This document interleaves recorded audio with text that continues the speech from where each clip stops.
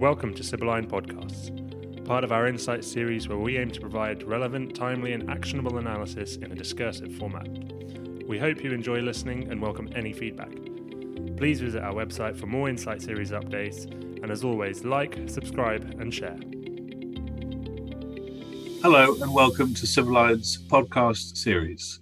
Today we will be discussing the upcoming Iraqi parliamentary elections on the 10th of October. With me today to discuss these elections and possible outcomes is Valeria Scuto, who is our analyst for the Middle East and North Africa, and Anastasia Chisholm, our associate analyst for the Middle East and North Africa. The background to these elections has been fraught with violence and has taken place in the aftermath of extremely deadly protests in 2019 when opposition to Shia parliamentarians led to paramilitaries killing hundreds of protesters and demands for early elections. The Prime Minister Kadhimi accepted those demands and brought forward the elections by 6 months, and also allowed for a change to electoral rules, in theory making it easier for independent candidates to stand. But there are many concerns that essentially nothing will change, and that the rival factions of Shia politicians, those in favor of Iranian influence in Iraq and those against, will more or less continue to be at loggerheads, and violence will continue. Against this backdrop, a somewhat depressing backdrop, there are clearly implications for general security, corporate activity, the wider economy, and much, much more. Perhaps I could start, Valeria, by asking you to give a bit more of a detailed context to the current socio-political and economic environment in which these elections are taking place. Absolutely, Alex, thank you. As you were mentioning already, Prime Minister Mustafa al-Kadhimi is hoping to hold elections on October 10 to meet the Tishreen protesters' demand that stemmed from the protest movement of October 2019. At the same time, he is attempting to rebalance Iranian and US interests that have led to greater animosity from Shia militias, which Kadhimi is struggling to curb. Their influence has definitely grown in the country. At the same time, there is a still significant anti-government sentiment, with grievances remaining high. Iraq remains a conflict-ridden country with poverty affecting the livelihoods of a large portion of the population, coupled by additional resource shortages, including power and water.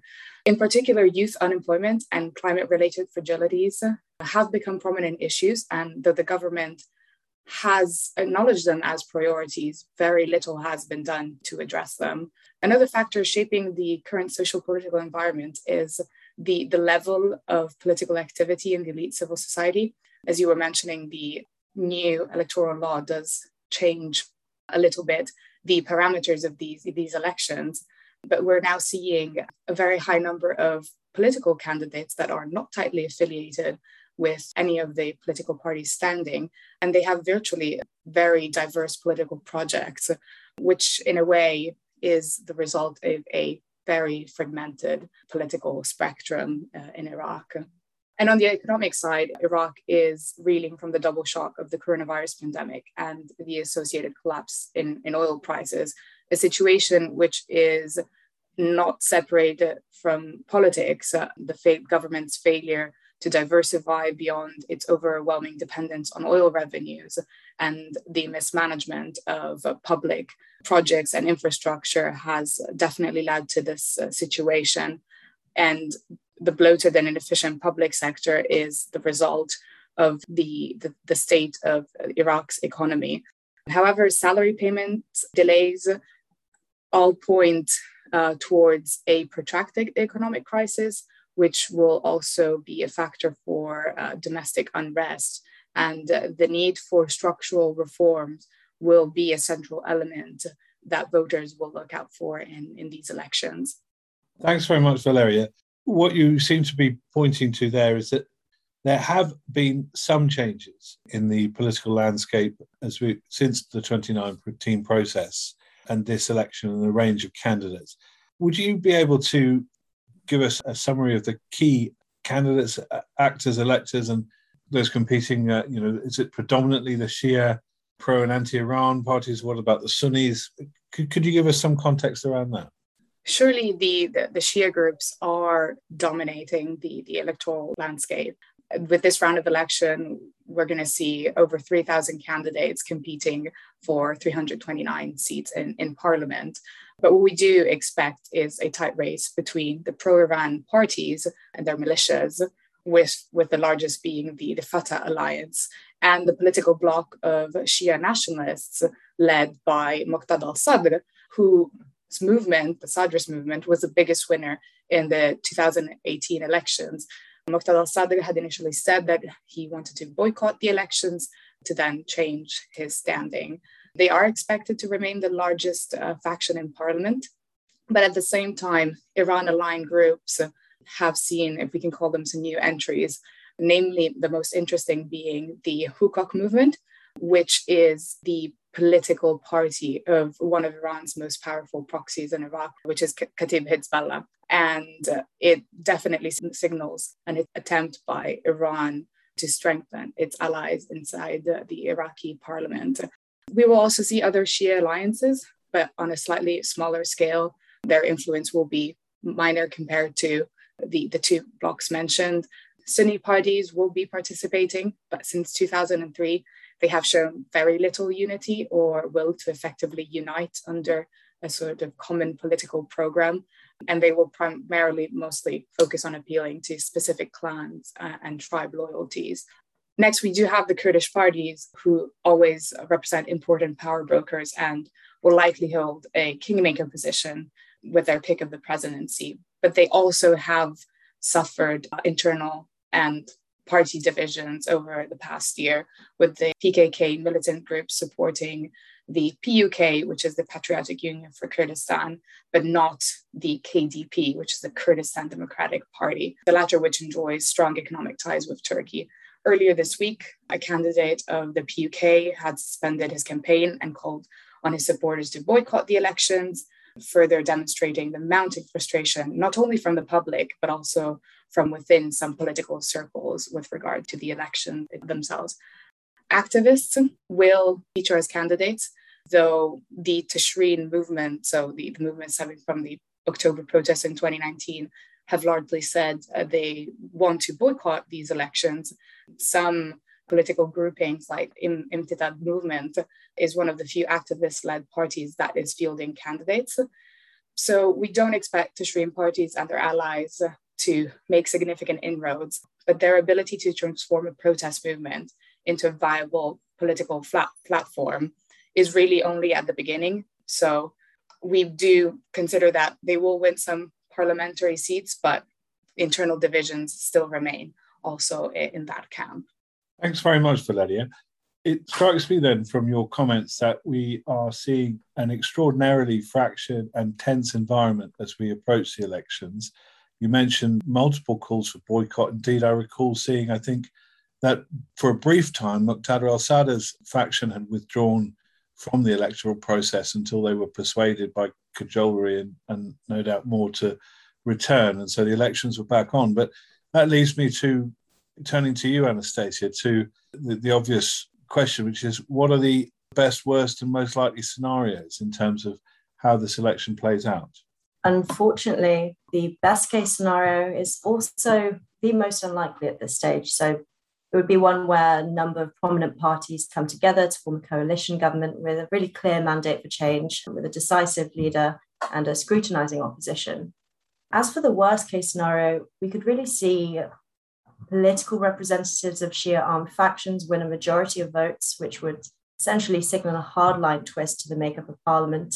For example, the pro-Iran Fatah alliance may perform well enough to try its luck with assembling the new government. But this kind of government would have to contend with such a host of issues, including a lack of national and international acceptance and intra-coalition disagreements between ultra hardline conservative elements and pragmatic ones. Additionally, any scenario triggering significant calls of electoral fraud in this case would represent the worst outcome, as extremist groups are really likely to capitalize on political instability in this event. The most likely scenario is that no single party or alliance will be able to win sufficient votes to form a government by itself. And really, this will probably result in lengthy political negotiations with actors really competing for control of important and lucrative government posts. And also this would mean that the grievances surrounding corruption and socioeconomics that sparked the unrest that we saw since really 2019 are unlikely to be resolved in the short term, even with this new government. And a second term for current PM Kadhimi, who has a relatively neutral position in Iraqi politics and a good relationship with Iraq's international partners, is also a strong possibility. And in fact, this has been the preferred solution after previous elections and would essentially be a ratification of the status quo. Thank you, Anastasia. That suggests that an unhappy Iraqi electorate is going to have its worst fears confirmed, but let's hope for something better at least. But another question that occurs to me, certainly in the wake of the US and allied withdrawal from Afghanistan, is the US appears to have no real, there's nothing here that suggests the US has ever been involved. Yet, of course, there's a strong reason why they ought still to be part of this whole context. But perhaps could you comment on, what more narrowly in the region the impact of these elections is? How is Iran viewing it? Are they, worried about certain potential outcomes and so on? Yeah, definitely. I mean, certainly Iran has significant political and security interest in Iraq and has done since 2003, and so holds quite a couple of vested interests in seeing its Iraqi-based affiliate armed groups really consolidate their power in these elections. And Iran has essentially proven to be the most capable external actor when it comes to government formation in Iraq. But that being said, there is mounting public dissatisfaction within Iraq surrounding the degree of Iranian involvement. And ultimately, and rather unsurprisingly, Iran is hoping for a prime minister who accepts its agenda, or at worst, a weaker, compromised prime minister over whom Iran can exert direct or indirect influence on. Meanwhile, a key priority for the US will be making sure that this new Iraqi government's security interests really align with its own. And it's particularly important considering that the US is expecting to be formally ending its combat mission in Iraq by the end of the year, although troops will remain in a strictly advisory capacity. And as you said, this is even more important after what we've seen with the US withdrawal from Afghanistan. In terms of regional partners, so somewhat similarly to the US, Israel's primary concern will be curtailing Iranian influence and potentially surrounding fears that the rise of pro-Iranian parties in Iraq will turn it into a hotbed for anti-Israeli military activity. But regardless of the result, Iraq is unlikely to join other Arab Gulf nations in normalizing relations with Israel, which has recently been highlighted by very strong opposition frontliners in Iraqi government at suggestions of Baghdad normalizing ties with Tel Aviv. Meanwhile, international actors such as Syria, with a strong alignment with Iran, somewhat aligns the two in their preference for pro-Iranian factions to gain ground. Meanwhile, Syria's government would also really welcome more vocally anti-Israel and anti-US stance that can be expected from a government dominated by Iranian-backed militias. Finally, we've also got Turkey and Jordan. Now, in terms of Turkey's interests, its priority will really be that any future Iraqi government is willing to work to prevent groups hostile to Turkey, such as the PKK, from enjoying safe havens in Iraq. And this will include needing to cooperate between central Baghdad and the Erbil government in the Kurdistan region to really manage the threat presented by the PKK to Turkey's southern border security. However, Turkey's also clashed with Iran, with both parties accusing one another of violating Iraq's sovereignty through their operations in Iraqi territory. And it's very unlikely that an intensely pro-Iranian Iraqi government would tolerate Turkey's military incursions within Iraq's borders quite as much as Kadhimi's government has in the past. So that's maybe one thing to bear in mind when considering the possible rise of Iran-affiliated factions in these elections. Thanks very much, Anastasia. It does indeed look as though whatever the outcome, the international picture will remain extremely complicated. But let's get back to the election itself and focus on the polls themselves. What do we think are the practical steps that will be taken by authorities across the country in terms of how the election will be carried out and what impact that will have on operations in the country in general? From what we've been hearing and reading up on, election day will happen in a highly securitized environment. These are the expectations. And the measures that have already been announced sort of point at a very controlled environment. Travel restrictions will be in place across governorates where people will not be allowed to travel. Airports will be closed, including Iraqi airspace, starting the evening before the election day to reopen then on the morning of October 11th. Most businesses will be shut, with only essential ones such as fruit markets, bakeries, and pharmacies will allow to be open. This is according to the head of Iraq's Higher Election Security Committee.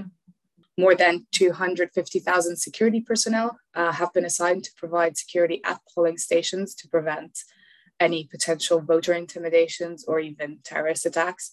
Iraqi security forces have revealed that they're confident that the level of security is sufficient to prevent groups such as the Islamic State seeking to disrupt Sunday's elections.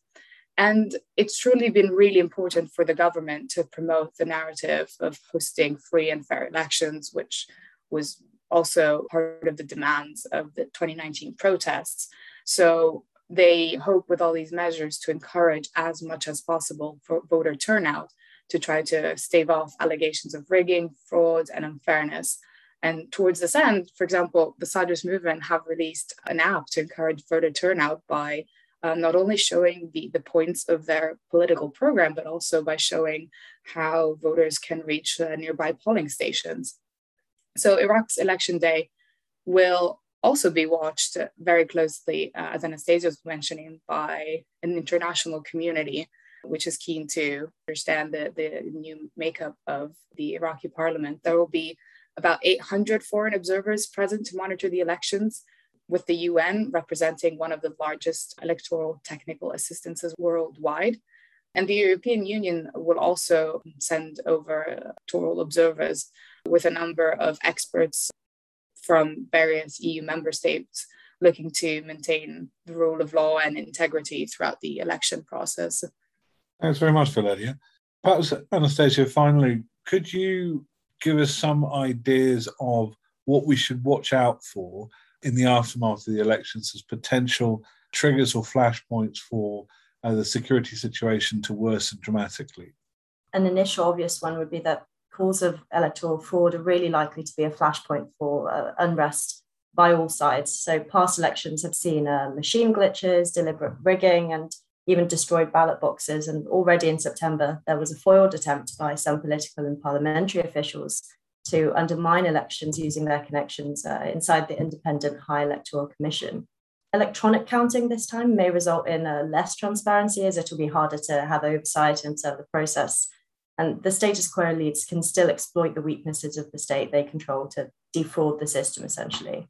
Now, another relatively high probability but moderate impact event would be that elites simply return to power after these elections with no effective change. And this would likely trigger anti-government protests, which may escalate and, at worst, groups looking to cause havoc and undermine the government further. Now, Iran-aligned groups being cut out, although effectively only possible with a large turnout from supporters in the protest movement and remaining very unlikely, would really represent a major trigger for violence and unrest. Meanwhile, a delayed government formation would essentially represent a crucial factor, exacerbating tensions through keeping final ratification tied up until politics are sorted out and the relevant elites extending timelines on agreeing exactly who will be a speaker, president, and prime minister, which would drag the government formation process well into 2022, presenting kind of an elevated policy risk for businesses and investors looking at Iraq over the coming months. Thank you very much, Anastasia and Valeria. That's a fascinating and detailed look at these important elections. Let's hope for the best, and at least let's hope we can avoid the worst. I'm sure we'll have you back to discuss how things have gone in the not too distant future. And joining me now is Supriya Ravi Shankar, our analyst for the Asia Pacific region, with a look ahead to the week's events. On Monday, the 11th, New South Wales became the first state in Australia to reopen after it achieved the landmark of vaccinating 70% of its adult population. This will likely provide much needed respite to citizens. In the meantime, in India, farmers have issued an ultimatum for the arrest of BJP Ajay Kumar Mishra's son after it was alleged that he was responsible for the killing of 4 farmers during clashes in Uttar Pradesh. If the ultimatum is not met, we can expect an enhanced number of protests across the country. Thank you very much, Supriya. As always, if you have any questions or would like to follow up on any of the issues we've discussed in this podcast, please do get in touch at our email info@sibylline.co.uk. See you next time.